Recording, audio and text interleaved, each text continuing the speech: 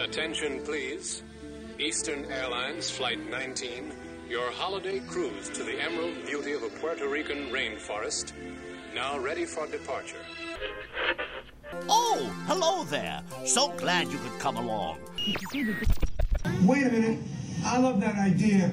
How about some backstage passes? Oh.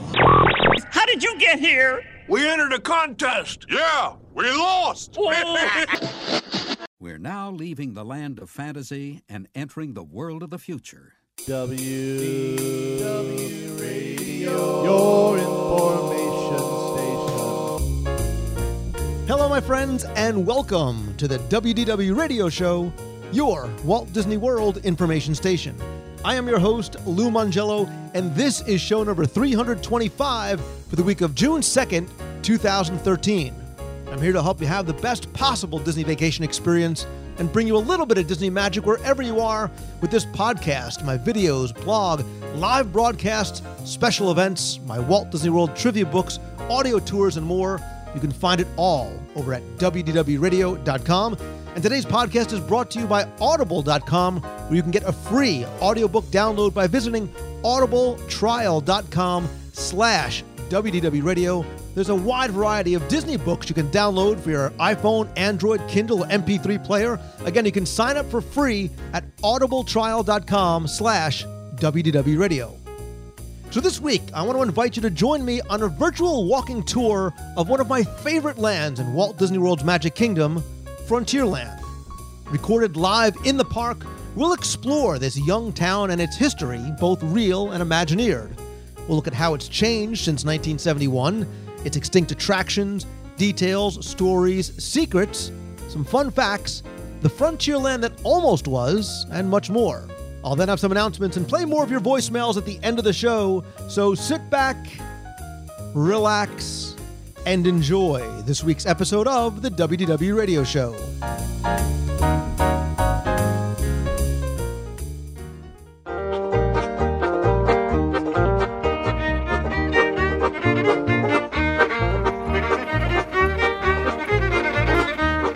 Over time, coming to Walt Disney World, the thing that I have found I enjoy the most is simply wandering the parks. Coming into the Magic Kingdom with no plan, no direction, just wandering. Because no longer for me is it about the attractions. It's about the park itself. It's about the place.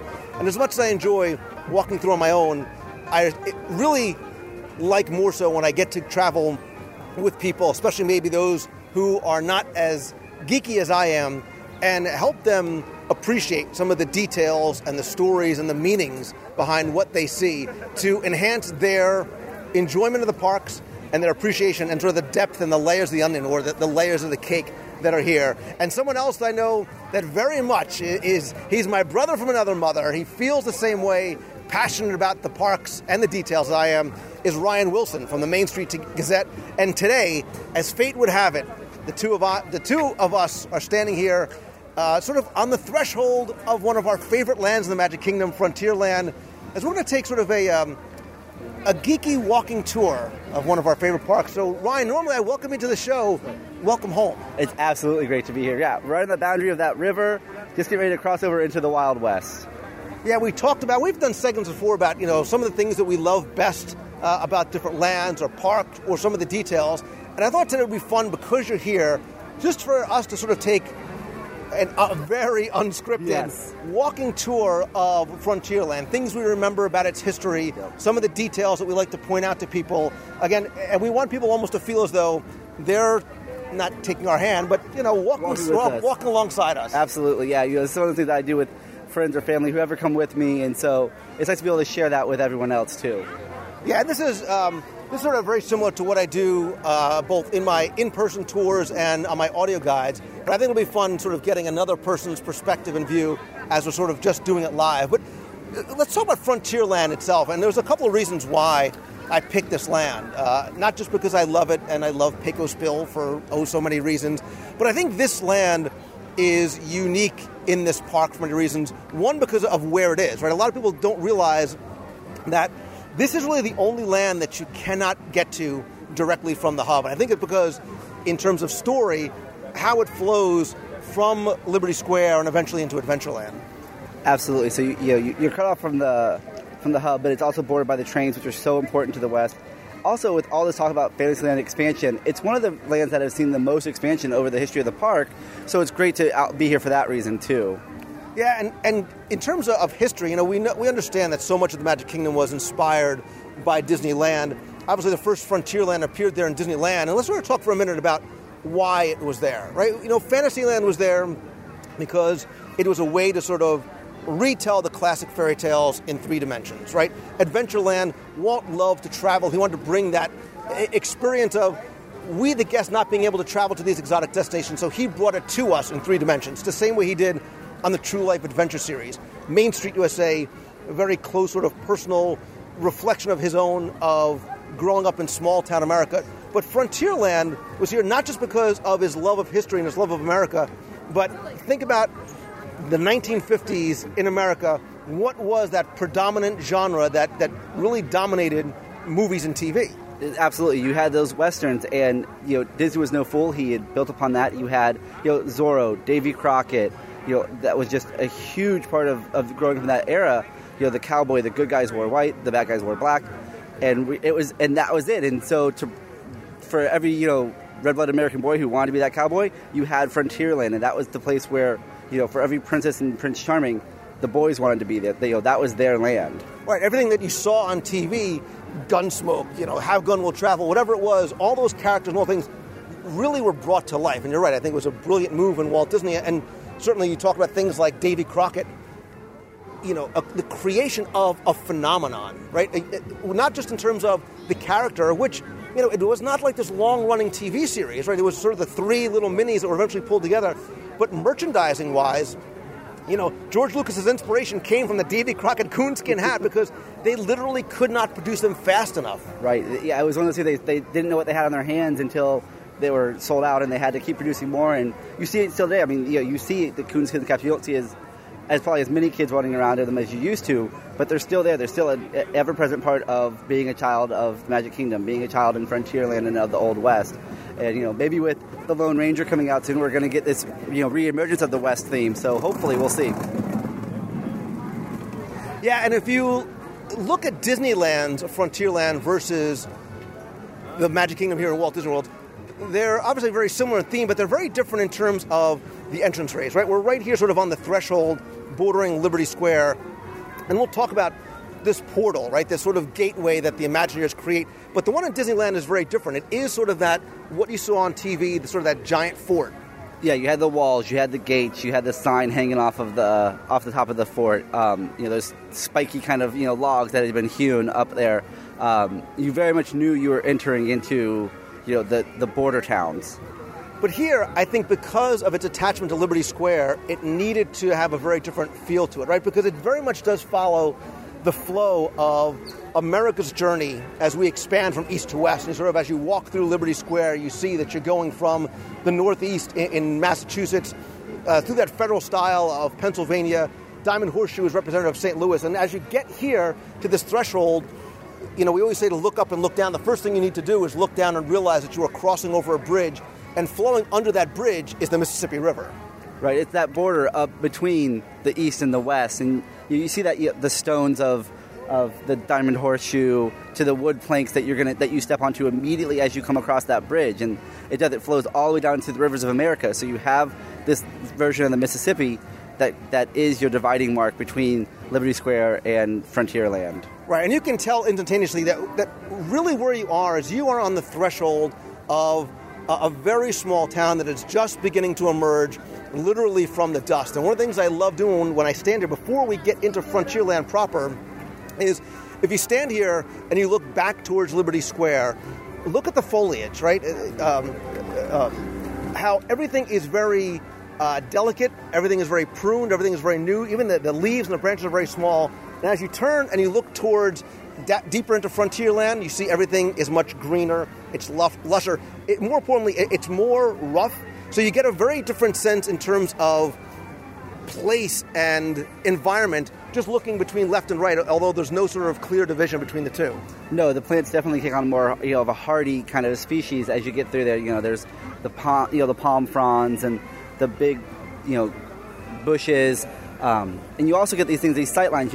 Looking back there, everything's very, very well lined, very well manicured. And you're looking over here, and you have fort walls and guards sitting in the house, with their rifles hanging out, little towers across the way. You're very much moving into an unsettled territory, and you're just now starting to come up in their day and age. Right, and like Disneyland's version, I think a lot of people, it's so big you almost miss it, but you don't necessarily look to the left and see that, like Disneyland, you are entering into sort of past a guard shack. So if you look up, you'll find the rifles up in the roof. You'll find them all the way to the left. You'll see, crates and barrels. And on the opposite side, you'll see that guard shack tower that has a lantern, a canteen, and a bugle to warn the few permanent inhabitants of this town that there may be invaders on their way. Right, and just like we just got invaded by the band, they were, you never knew what was coming off, whether it could be wild animals or, a native tribe, that there were real dangers, and so they're paying respect to that and to the knowledge of what was coming with this early side of Frontierland. Yeah, and as you start to walk through, again, this is one of those lands that doesn't have a specific portal per se, much like the main entrance to Adventureland and something does. But as you walk through and you get to this outpost, you could sort of imagine, and this is the Disney Vacation Club kiosk, you can almost imagine that this outpost is something that you as a traveler coming to this town from the Old West trails might stop at to get some small supplies. So inside you see there'd be lanterns, there'd be jugs, there'd be sugar, things that you would need sort of as you're maybe passing through. And later on we'll see another location where it's not necessarily about what you need as you're passing through, but what you might need if you're becoming a permanent resident. So even if you're not interested in the Disney Vacation Club, which you should be, you should still go in and look at, again, the levels of details that are in there. Read the Getaway Stagecoach line. Read some of the bills that are posted up on the walls, too. Yeah, because you have notices, you have the times guides for the Stagecoach, because you would, maybe you're just coming in town, but you're only staying overnight, or you're trying to, you're making a quick getaway out of town. This is going to be the place where this is your first or last stop in town, and they very prominently placed it right at the entrance to Frontierland. And one of the things, we're very much nostalgics, right? We've been coming to the parks for so many years. I've been coming since November of 1971, and one of my fondest memories as a kid was my dad taking me over, at the time giving me $0.25, now it's $1, but coming to test my marksmanship skills at the Frontierland Shooting Arcade. Now, I don't remember it personally, but I know that originally, when the arcade first opened, these rifles that are here were authentic 54 caliber Hawken rifles that shot real lead pellets. Right, and eventually that became such a problem because it was chipping away the paint on things. They would jam. They'd have to refund money. They constantly had a cast member here to replace all that. So eventually they went to the light sensors and what we know today. But yeah, back in the day, it was this. You had real targets that you were shooting at with a real rifle. Well, you think that the problem with having lead pellets is you're going to shoot your eye out, kid, or you'll shoot somebody else in the process too. How that got past the lawyers in the 1970s, I have no idea. But, this is one of those simple pleasures, a simple staple of the Walt Disney World experience, much like, and I love seeing the fact that there's two kids playing checkers. Yeah, absolutely. This is one of the areas I always try to help people, when you want to relax in the middle of the day, come to, play one of the games. It's here, but come play checkers. Come sit on the bench and watch your kids play checkers, or play checkers with your child. And it's just incredible to have, this little alcove to get away from the main street, get away from the heat, and just relax for a few minutes and enjoy the simpler times. And what I also remember, too, as we approach the Frontier Trading Post, and pay attention, too, because as we're walking through Frontierland, we are, like Main Street USA, we are following along on the growth and progression of this town. More importantly, the sort of overriding progression of we as Americans moving from east to west. And as we get farther, we'll see that they're also moving from west to east. But here at the Frontier Trading Post, there's a couple of interesting things. One, Texas John Slaughter was the trail boss. He was a real character from American history, and that's what Frontierland celebrates, is American folklore and a bit of American fake lore, too. Yeah, absolutely. And it always had that Disney touch because they did have Texas John Slaughter for a long time. But you start seeing the buildings take on a more permanent form now. You see stonework worked in instead of just the logs and ties, and there's some brickwork being done now, and you're slowly but surely seeing the civilization come to life.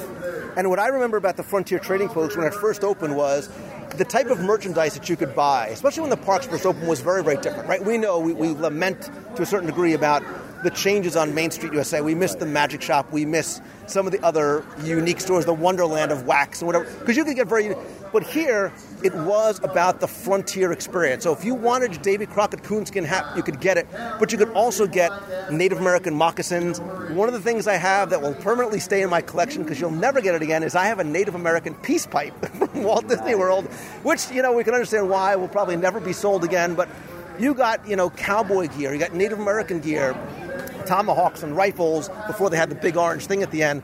But this was a store that if you wanted to be Davy Crockett, if you wanted to sort of live what you saw on TV and the movies, this was the place you could get it. Yeah, this was the place I can remember. You had the cowboy hats, you had the vests, you had everything that you wanted. You had the headbands with the feathers, all those pieces, and you still have the Cigar Indian down a ways. But this was the Western wear, and this was, if you were a child who wanted to be a cowboy, this was head to toe your place. And as we stand here and I'm looking across the rivers of America towards Harper's Mill and Tom Sawyer Island, and we look back towards the Haunted Mansion, Liberty Square, this is where, and especially over the time, we love looking back at old documents and old photos. Over time, the foliage has grown, because at one point you could stand at one end of Frontierland and see all the way down to the Haunted Mansion. Now you look across, you see how overgrown it is. That sightline of Liberty Square is very much obscured by that, and you start to forget, sort of that safety and security of the Northeast as you start making your way towards the uncharted Old West. It definitely, you take on that more wild side, and to the point now where even this morning I was walking around and I saw Tom Sawyer Island, and some of the underbrush has been taken out, and you notice the loss of the underbrush because it has become such a, full land. And even when, like, Thunder Mountain opened, you could stand right where you were standing and see the entire mountain, and now you kind of see part of a mine shack, you kind of see one of the spires, but overall it's kind of hidden, and it's kind of just drawing you in slowly. One of the things I like, and it's a small, relatively throwaway detail, but if you look across the street, as it were, you see the chuck wagon, right? We're seeing that the kiosks are also very well themed, from Storybook Circus to Fantasyland, wherever it is. And here, it's sort of important that it's a chuck wagon, because in terms of the Old West, the chuck wagon was the hub, right? It was the Facebook of the Old West, because that's where everybody, go with me here, it's where everybody congregated, right? The guy that you wanted to be friends with was not necessarily the trail boss, but it was the guy who ran the chuck wagon, because he was going to be the person who distributed your food and your coffee, and that really was sort of the social gathering place. Yeah, and it's a shame that they don't name them all Cookie. But you did. This is, and it still is kind of the gathering spot, because Frontierland is that home to that quintessential snack, the turkey leg, and this is where you're going to find it in these chuck wagons. Now you see churros, you see pretzels, but this is still where you're going to find that that turkey leg if you're looking for it. Yeah, and as we start to walk further down into Frontierland, if you were to walk through the Frontierland Trading Post, it doesn't have that merchandise anymore. It's more of a pin trading station. But take some time and look at some of the details in there, because some of the things I like is there's foreshadowing, right? Some of the wanted posters on the side is foreshadowing for some of the characters you'll see on places like Big Thunder Mountain or Splash Mountain. Absolutely, and it is. You see these nods to what you're going to experience, or maybe you have experienced, and you still have those sheriff badges if you still want to win your 10-star and be the cowboy, because this used to be that that area where the law and the criminals used to roam. And to a certain degree, looking at us, they still do. But if you look to the left, and again, the Banjo Brothers and Bob, which I love the roaming live entertainment. That harkens back to early Walt Disney World and even Disneyland now. But you see the Frontier Trading Post, the Mercantile, there's room for rent. Now, all of a sudden, this town is really starting to take shape. There are permanent residents inside there, and we'll even see it more. You even sort of see it in that store, and even more so when you get to the general store. But stopping here at the Country Bear Jamboree, this really is kind of the crossroads to a certain degree. Because again, the same way that we've been moving east to west, moving forward in time, if you look at Grizzly Hall, look at the date, right? And then we'll talk about the Country Bear Jamboree itself. Look at the date. It's 1898. We've been moving from the 1840s at Diamond Horseshoe up to 1898. But as you start to move down to the hardware store and a saloon, the dates start going down in order. And the reason why is because this is where the east people going west meet the people from the west after the California Gold Rush meet those going east. That's what the Country Bear Jamboree sort of represents chronology-wise. And even history-wise, and in the history of a town, you have a great moment where, this theater is really the hallmark of any civilized culture. And so this is where you find it. And it just happens to be singing and dancing bears. Right, and we've talked, I think, about sort of the history of Country Bears and how it was meant for Mineral King Ski Resort, the Mark Davis influence, which is still... The one thing about this attraction itself, talk about nostalgia, I mean, it, for the most part, is exactly the way it was, save for maybe the shortening a little bit, as it was opening day. Yeah, and it's one of those soundtracks that whether you know them or not, you know all the songs, you know all the words, you sing along, you're going to find yourself clapping. It's just a great show, and yeah, there's been very minimal change to it over the years, but it stands the test of time. And in terms of story, I always tell people, don't necessarily run into an attraction, run to an attraction and take a couple minutes and look, because the sign on the facade here, look, obviously the Country Bear Jamboree sign has the familiar bears, Big Al is on there, but if you look at the building itself, you realize that there is a story here, right? There's a story. This is an old trapper's cabin, and ironically, there are bear pelts hanging outside where the Country Bears have their shows. Right. Clearly, they've taken over, since then. But you have the bear pelts. You have some of the antlers, which is alluding to some of the other characters you're going to see inside. And then once you move in, the bears have moved in. There are claw marks on the floor. They have their portraits on the walls. Yeah, really take the time to get to know where you are. Right, because there is an overriding story, and that's where the purpose of today is that it's not a series of random buildings put together. There is a story being told, and sometimes you have to sort of dig a little deeper to pull some of those out. And if you start to look up towards the second levels of both this building and the hardware store, you see that there are, like in Adventureland, like on Main Street, there are citizens, there are people that live and work and play here too. Absolutely. You look across on the riverbanks and you'll see, different rafts, different boats just sitting there. Somebody had to paddle those there. Somebody left them there so they could get back to the mainland. But this is a town on the move. You have places to eat. You have places to get your supplies. You have your general store for some of the other items. Everything you need in a small town, you're going to find here. The shops, the eateries, the doctors. It's all here somewhere. You just have to find time to look. City Hall is right up here, and I imagine most people don't even notice it's there. Right, exactly. And if you look carefully at the building, so for example, if we walk towards the general store, simple detail, right? But necessary in terms of telling the story of Frontierland, the sidewalks are raised, right? These wood plank sidewalks are raised. Why? To keep the dirt off the women's dresses. You have the Native American outside the cigar store, right? He has his twin brother, save for the different colors and the capes, standing outside. He's appropriate, right? Because in a general store, this was like a barber pole. You needed that sign. You needed something visual, like the chicken and fish sign at Columbia Harbor House, to tell people what's being sold inside. When you see a cigar store and you know tobacco's being sold inside, it's appropriate to time and place. If you look at his medallion, James A. Garfield is president, and the year is 1881. But what's interesting about the store, too, and even you don't have to even go inside to see, is look how narrow the store is. And the reason why is because the Country Bear show building is right behind it. Right, so you had to have that room. But even inside, you can look in, you can see the authentic, the wood-burning stove, the gas, the lanterns. It all fits to its time and place of where it's supposed to be. And, you can get upset about, the Native American out front, but that's how you set your place and time in that era. So it's more of a nod to where you are than to anything else. Right, and what's sold in the general store in terms of prop-wise, if you look around, it's different than the stuff you would need as a transient as you were going through. Now you're going to find washboards, you're going to find textiles, you're going to find basins and things that you would need for your kitchen, things you would need for your home, because now this town is really starting to get its more permanent residents. Absolutely. You can even see that in things as little as the doorknobs, which have, amazing intricate details that are worked into them. Because this is a real place. This is somebody's, livelihood. They took pride in it. They wanted to make it show, and they wanted to, their neighbors to feel welcome. And across the way, as we start to approach one of my favorite stops in all of Walt Disney World, not just Frontierland, but across the way is Westward Ho Refreshment, which, again, the title of it itself has meaning, right? It has a nostalgic meaning to it. Absolutely. And, Westward Ho has been here basically since the beginning, and out in front of it, you see those, as we get more towards the west and we're going back in time again, you see the places to tie up your horse.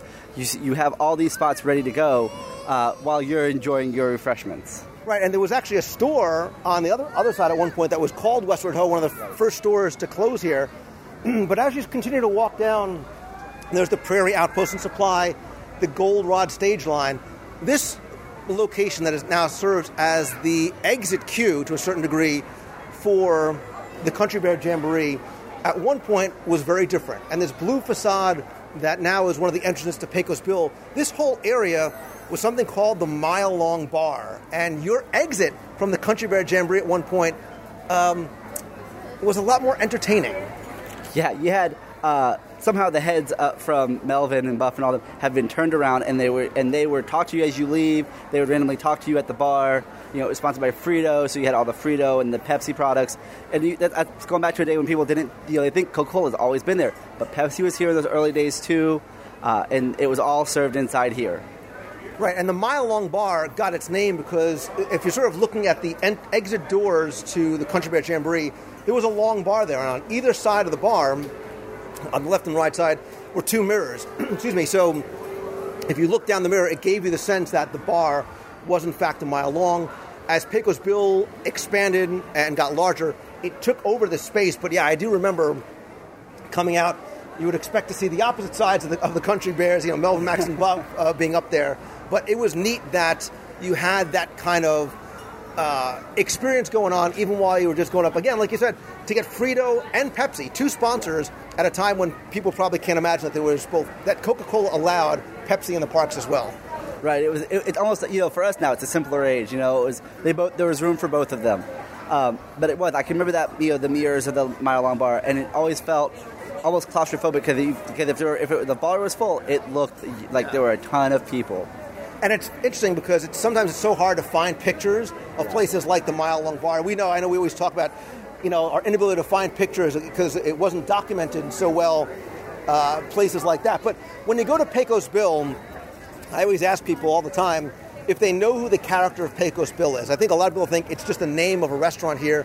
They don't realize that it's a character not just from one of those Disney package films, but it's a character not from American folklore, but American fake-lore.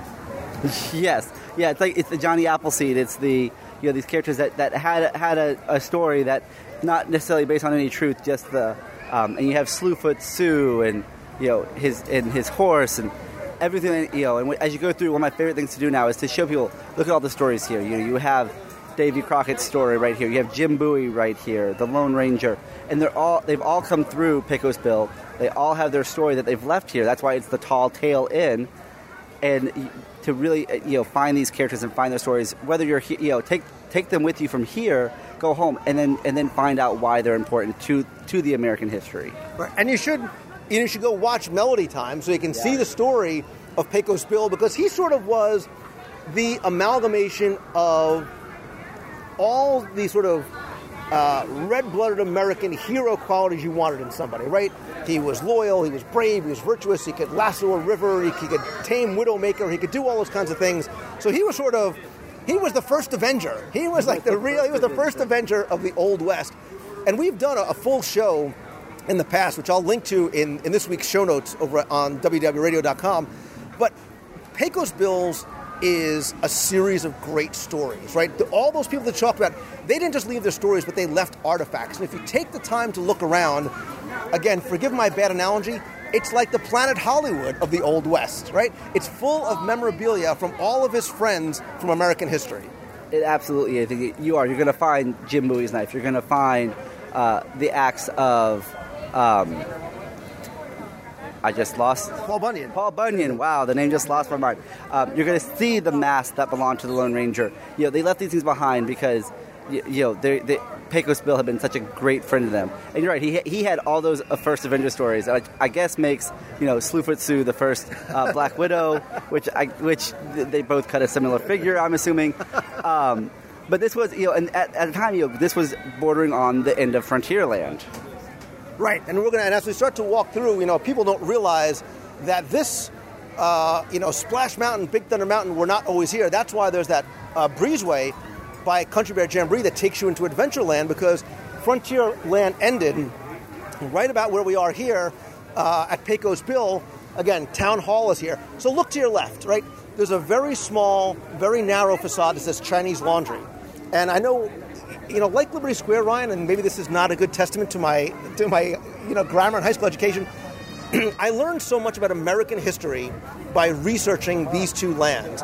And this Chinese Laundry is there for a reason, right? And the reason why is because during and after the gold rush in the Old West, and there were a lot of Chinese immigrant workers who helped build the Transcontinental Railroad, who helped those.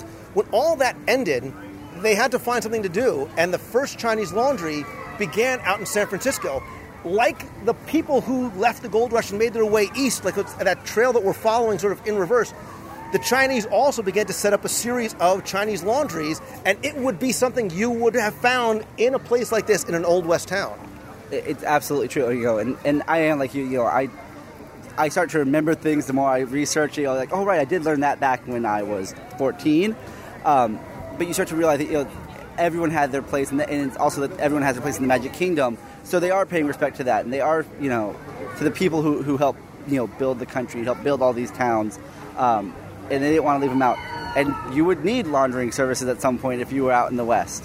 Right, they literally created and their own industry, right? Something that did not exist in America before was created by the Chinese after all their contributions to help build that Transcontinental Railroad, that railroad that literally joined East and West. And so as we start to sort of walk up the hill towards Splash Mountain, and you look to the right, remember, this sort of extra walkway wasn't originally here.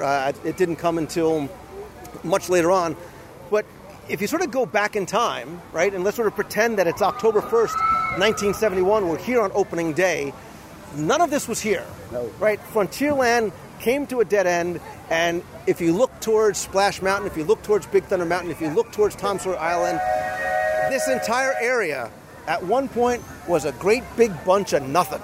Yeah, I mean, even Tom Sawyer Island was not here on that day. It was, you had some grass, you could see the train starting around the bend, you had the riverboat, and there's like a couple of random totem poles that are still way down there. Way down off in the distance. There wasn't anything to see. This was the end of the frontier. And as great as they've done, since, you now see the Spanish influence on Pecos Bill, which is great as you wander around the corner towards Adventureland, because they both have that same kind of feel to them. But at the end of Frontierland here, where we have Splash Mountain now, was a much simpler, much smaller train station.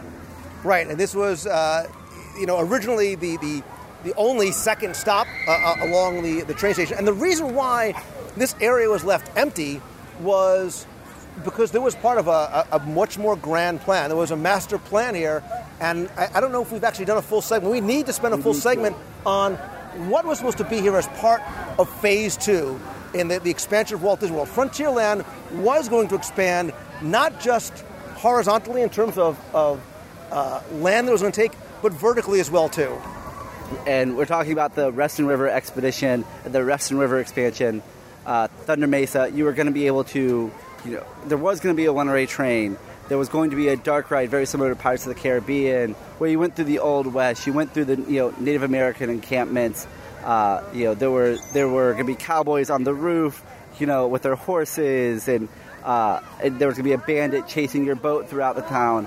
You were going to be able to climb up the side of the mesa, whether it was going to be on a donkey or hike up and have a view of the Magic Kingdom. It was going to be an extraordinary just expanse of this entire side of the park almost. Right, and just to sort of put it in perspective for people, when I bring them down here, I say look at the top of Splash Mountain and look at the top of Big Thunder Mountain. Don't imagine those as simply peaks. Imagine that as a mesa, a giant sort of mountain range that would have existed back there, because this expansion was going to be huge. Excuse me. And this was very much the child of Mark Davis, right? Legendary Imagineer, the funny man. His influence could be seen through so many attractions like the Country Bears. This was going to be his baby, right? With so many things you talk about, sort of this Pirates of the Caribbean of the Old West. And if you've been to any of the Destination D or D23 events, you've seen that was a very fully thought out concept. There was music written, there were ride-throughs and flow-throughs done, there were props created. That plane was very, very much in flight. This was going to happen, so much so that if you went to Main Street USA and went to where the Walt Disney Story was, but originally sort of that preview center, Hoot Gibson was telling you to come back next year to see Thunder Mesa and the Western River Expedition. Right. It was ingrained everywhere. They started building pieces for it. Some of which ended up in the land because they knew that this was what was coming next. They never expected the copious amounts of guest complaints they were going to get because of Pirates of the Caribbean. People, they thought it was so close to where people lived in Florida that they surely weren't going to want to see this attraction here. And as it turned out, they were wrong. And people were just like, "Where are the pirates? We want the pirates. Why are pirates here?" And so they had to put their expansion on hold, what ended up being indefinitely to this point, so they could build Pirates. Right. People don't realize that Pirates was not here on opening day. We sort of just assume it's the classic, it's the cornerstone attraction, like a Haunted Mansion always was here. But you're right, and till this day I sort of question that logic. Like, because we're close to the Caribbean, people wouldn't be interested in it. But they either saw it in Disneyland or they saw it on TV. Yeah. How could you not think that people from the South, from the Northeast, were not going to come down here and want to see it? And it was a very hard thing. They had to sort of make that decision. Okay, we're going to scrap this gigantic plan for Thunder Mesa. You guys need to find a way within 6 months to a year to shoehorn me in a now obviously shorter version of Pirates of the Caribbean. Mark Davis, as we know, was devastated because of how invested he was in this project. Right, and the only thing that ended up coming out of it was Big Thunder Mountain Railroad. And you're right about the logic of it, because if you think about California, that is where, part of the West. That is where we had everything. But Frontierland was a huge and integral part to both Disneyland and now the Magic Kingdom, and it didn't matter where it was. And so you would think that, well, okay, they'll still want to see the Pirates the same way they want to see the Haunted Mansion, because they had seen it on television with Walt. They knew that this was part of his legacy. Why wouldn't you want to be there with it? Yeah, but like you said, no good idea ever dies, and we can obviously and need to do individual segments on the history and the genesis of things like Splash Mountain and Big Thunder Mountain, but that runaway mine train concept never died, and we know through legend, which has been confirmed, because I always sort of question the story of how Splash Mountain came to be and how Big Thunder Mountain came to be, but Disney always had these wonderful characters from this incredible story in Song of the South, which many people listening probably have never even seen before. But, thanks to people like Tony Baxter, they realize they've got something in the music, in the story, in the characters that can be told. And while this is not a retelling of the Song of the South film, those characters are in here, and they have that log flume ride, which they so desperately needed. Yeah, you definitely needed some kind of water ride that wasn't just a boat ride through It's a Small World, or you had some thrill element to it, and you could hear the screaming as we're sitting here. But they did. They took out Uncle Remus. They gave us Brer Frog, who's going to narrate you through this land that they live in, which is Chickapin Hill, and a Brer Fox, Brer Bear, Brer Rabbit, all the Briar animals. Just this is their home, and you're living through one of Brer Rabbit's adventures. Yeah, and it was interesting sort of how Splash Mountain had gotten its name, because the story that I had heard was that Tony Baxter had this idea for the Zippity River Run, right? Really sort of integrating the story of a Song of the South and the great music. And they approached Michael Eisner with it, and he's like, okay, I dig it, I like the idea, but I really, we've got this new movie coming out, and I really want to sort of tie in this film that we have in production, and really try and bring that into the parks. And I say, well, Michael, the film that you're talking about takes place in the Northeast. It doesn't fit into this feel and the coloring and the theming and the story of Frontierland. And the film that Michael Eisner wanted to promote literally was Splash, the mermaid movie with Daryl Hannah and Tom Hanks. Right, which did end up finding its own place in the park over at the studios, but that's another story for another day. But you think about now, we talk about the Disney Mountain Range. Back in time, there was not a mountain range. There was Space Mountain, Thunder Mountain, and then we gained Splash Mountain. But that word is such an iconic. You get the feel. The word almost has a life of its own. You feel the splash. You feel the spray. It was a great name choice for the attraction. Well, and it really was sort of a compromise, right? So, they wanted another mountain in the mountain range. Michael Eisner wanted to sort of promote this film, and they literally sort of agreed on Splash Mountain as a compromise. Tony Back says, well, we get the word mountain in there. We get another mountain in the range. You get the title of your movie in there, as sort of as subtle as it is, and that's how Splash Mountain got to be called Splash Mountain instead of Zippity River Run. Yeah, it's very much a compromise. They got their mountain, but we all get the iconic attraction for it. And as you sort of start to go around the corner towards Adventureland, that shift in architecture you can see is becoming much more prominent as you go from the Old West into the Southwest and eventually into the South and the Caribbean. You see it in terms of the clay tile roofs, the coloring, the decor. Even on the second levels, you can see some of the artifacts that are up there sort of indicative of the people that would be living here.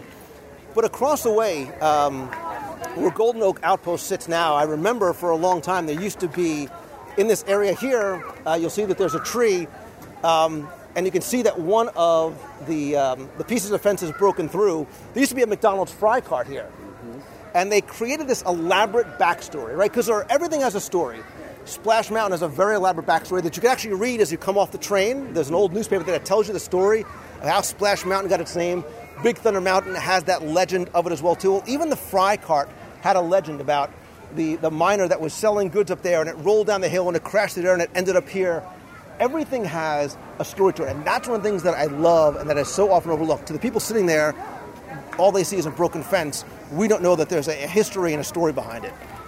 Right, and you can see it as much as on the signage when you used to have the sign for Haunted Mansion, and you had the names crossed out. There's been so much story just layered upon layer, here, that you could dig and still, and you're not going to find the end for a long time.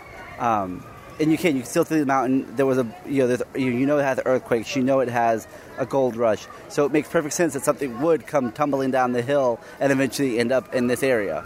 We were talking before about sight lines, right? Disney is so very cognizant about what you see from where, right? The building, the Enchanted Tiki Room in Adventureland, which you can see from Frontierland, the animal that's on top of that is meant to be very nondescript, so it looks like a Texas Longhorn from the Frontierland side, but it could be a water buffalo that you'd find on the Adventureland side. Well, even standing here, if you look back towards Splash Mountain and Big Thunder Mountain, you can see how Big Thunder Mountain almost looks as though it's part of the same mountain range. So much so that they changed the color of the mud and the dirt on Splash Mountain. It should not be that red, rusty rock, right? If it's from the deep south, it would be a much deeper brown. But in order for it to look as though it blended with Big Thunder Mountain, for people who are walking this way, they alter the colors. And even standing here, you can watch, and you can see 1, 2, 3, 4. I can count from here 5 layers as the hills incline. So, you're further back in the range, and that's why it keeps getting taller and taller as you get off to the distance until you see this one lone spire. And it does. The color blending works so well that it doesn't belong to Deep South, but you're not in the Deep South. You're in the West, and your mind's not totally wrapped around that piece. Right, and if it wasn't that color, nobody would mind, right? Nobody would mind. Nobody would say, hey, it's not, well, those things don't match. Nobody would sort of put that together, but that's the kind of level of detail, that imagineering and thought that they put into it. Absolutely. It's like we were talking about the tile roofs, with the curved tiles, the wood that changes. It's just ever so slightly starts changing its color to a deeper, darker color as you go by. But it's that when you're coming from Adventureland, you still have that very strong Spanish influence coming around the corner, but you also have, coming from Frontierland side, that Old West, the rickety fence, wooden posts, and it meets in the middle, and it's almost a seamless blending between the two lands. And even something as simple as a quick service food location, right? Golden Oak opened a number of years ago. From its name alone, there is significance in what its title is. Absolutely, because you consider, people think, Golden Oak, with McDonald's, the first thought is the Golden Arches, McDonald's, but it's actually to Golden Oak, which is the ranch that they use, and they filmed so many wonderful shows on back in the 60s for Disney. Right, so it has that historical significance to Disney. Obviously, a lot of people think Golden Oak, the new residential community being built, less than a mile from where we're standing. But if you look, the building itself, in terms of decor, is appropriate, right? It's made to look weathered. One of the things I love about this building is it, too, has a story behind it. They build this elaborate backstory that you can't find anywhere. You can't read it. There is no great big book of Imagineering that you can pick up. But, unfortunately, there is not. Although the Imagineering field guides by Alex Wright are awesome. They are incredible, and I suggest getting all of them for all the parks. But they create a story about the person who creates Golden Oak, right? He's someone who at one point used to sell mining equipment. When the mines ran dry and the gold rush ended, he had nothing else to sell. So he said, all right, people still need food. So he transforms his business from selling mining gear to selling food. And if you look, he's repurposed all that old mining gear. If you go around the corner and look through the brush, you can see that a lot of the old mining gear is up on the wall. The rusted sort of lamps are on the wall, too. But the thing that I love about this location is the seating area, right? Because if you come outside, there's a story that's being told in a very simple, relatively nondescript seating area until you're told where it is and you have that aha moment. Right, because you find out that this is mining equipment. Until you learn that, all you see is that this is an outpost somewhere. But you have milling wheels, you have gears, you have wagons that have stopped here who have lost wheels. They've gone into the light posts. They've gone into the benches sitting out front. The walls have started to crumble down out here in the seating area where he had storage. It's all right here, but until someone actually puts it all together for you, it's just a nice place to sit in the shade. Right. You don't realize that seating area in the middle is actually a grinding wheel. It's a millstone, and if you look on the ground, you can see the prints, right? The horseshoe prints of the horses or the donkeys that were literally working this mill, and then you realize, you see the crumbling walls, you see how he repurposed wagon wheels and logs to create the benches in the seating area. Absolutely, and even as you're walking in, you walk right over what used to be a wooden door and what used to be a wall. It's very similar to, if you think of the fort area of Harambe in Africa, in the Animal Kingdom. It's very similar to that crumbling effect and that paving effect, but you don't see it until someone just, snaps you out of it. And the thing that I like about this is there's no reason for it. Like, you don't need it. They could have just put benches out here and everybody would have been fine and nobody would have complained that it's not themed. Right. It could have been red pavement with brown nondescript chairs and brown nondescript tables, and everyone would have eaten their lunch just the same as they do now. They wouldn't have just been amazed at what they see. But they take pride in their work, and it shows, in no place more than in the areas you don't look at.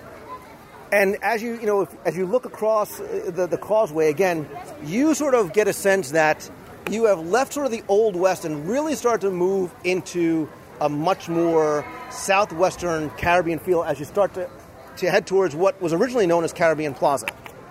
Right, because at once upon a time, this wasn't even here. You had no way through. Adventureland just stopped back by the Tiki Room.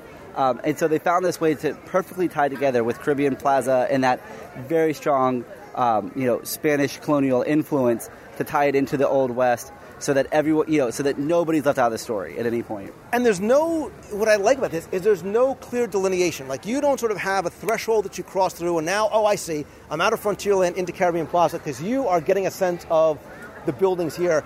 Everything really ties in. The story flows very, very seamlessly once you sort of take the time to look at the details. Right, and it even goes so far as to say, even when you get to the sign in Caribbean Plaza that says Adventureland, you still have the new Pirates Adventures game that is taking place, starts before you get to that sign. So there is not an actual boundary here that says this is where you are. It's left to your imagination to define that mark for yourself.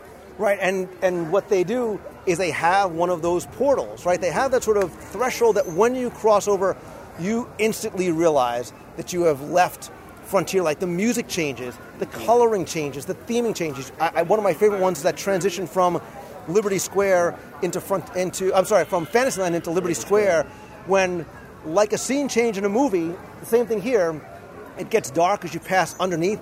The scene opens up, it gets lighter again. You can hear the subtle changes in the music, and all of a sudden you instantly realize you've been transported to another time and place. Right, it's almost as if that shade gives your eyes, your vision, that split second to readjust to the dark, and then it's a whole new scene that you get. And it's one of those visual effects that you don't even catch, but it's just there enough to trigger that change. And the thing is, we've actually taken a relatively quick walkthrough of Frontierland. If we would have gone to Big Thunder, if we would have gone to Splash Mountain, that would be 2 more hours right there. Yeah. But we could have spent another hour, literally, in a good way, sort of nitpicking all the other details that could be found, both inside and outside the buildings. Like I tell people all the time, stop worrying about rushing to get to Splash Mountain. Take your time along the way. Go into the stores. Look up, look around, see how many other details you can find to help you connect the dots. Realize that there's an underlying story there. Definitely. It's like, what's the old saying? It's not the destination, it's the journey. This epitomizes that. Find those little names. If you have to stand in line for Splash Mountain, Thunder Mountain, especially now with the new queue at Thunder Mountain for 30 minutes, 40 minutes, great. Take that time to really get yourself immersed in the story that they're giving you, because they have all, the whole story is right there.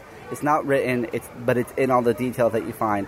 And so you take the time to get to see it, to get to know it, and you just get a further appreciation of what you're experiencing. Yeah, and I think especially, too, in places like Frontierland and Liberty Square, as a parent, I think there's so many educational opportunities, not just for us, but for kids. As you take them through, you walk them down by the banks of the rivers of America, and you talk about some of those crates that have names that go back to stories of, Mark Twain, characters from American folklore. You go into Liberty Square, real American history is being taught there in a fun environment. And I think you can trick your kids into learning while they're having fun, too. Yeah, because it may be one of those things where they take it away as they go. You're like, okay, there is this name. Why is that name? Why do I want to know that name? And for them, it's because they want to know why that name is important. But they get so much more out of taking time to understand that. And whether it's here or the ticket back home with them, there's so much American history and so much literary history just right here, and it's around every corner, and it's extraordinarily well done in how it's presented. That it's a shame that it's not acknowledged more. Yeah, there's the story of America, right? There's the story of real American history, and there's the Imagineered stories that we can pick up as well, too, that the Imagineers weave into every building, every restaurant, every storefront, whatever, and obviously every attraction as well, too. There is so much more to learn about Frontierland. If you want to learn more, first thing that I do is go check out Ryan Wilson's blog. It's over at mainstreetgazette.com, mainstgazette.com. I also have audio walking tours that you can download from iTunes or directly from WDWRadio.com. I have all the lands in the Magic Kingdom, including Mickey's Toontown Fair. May you rest in peace. Tomorrowland is coming, but this is sort of just scratching the surface of some of the things that we get to talk about more so in Frontierland. I like this, Ryan P. Wilson from Maine. We got to do this again. Absolutely, anytime. We have many more lands to conquer and many more lunches to conquer as well. Speaking of lunch, it's about that time, isn't it? The smells emanating from Pecos Bill, it's like a sensory weenie drawing you into the Fixin's Bar and the cheese sauce. The Fixin's Bar to end all Fixin' bars. Widowmaker fries. Ooh, Widowmaker fries.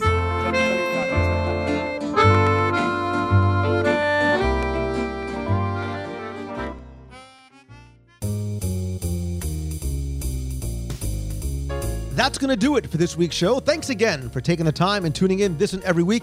In addition to the podcast, which you can subscribe to, rate, and review over on iTunes, be sure to visit the website at WDWRadio.com. There you can not only comment on this week's show, but find past episodes, read our daily blog post, check out new videos, subscribe to our newsletter, download the free WDW Radio app, and much more.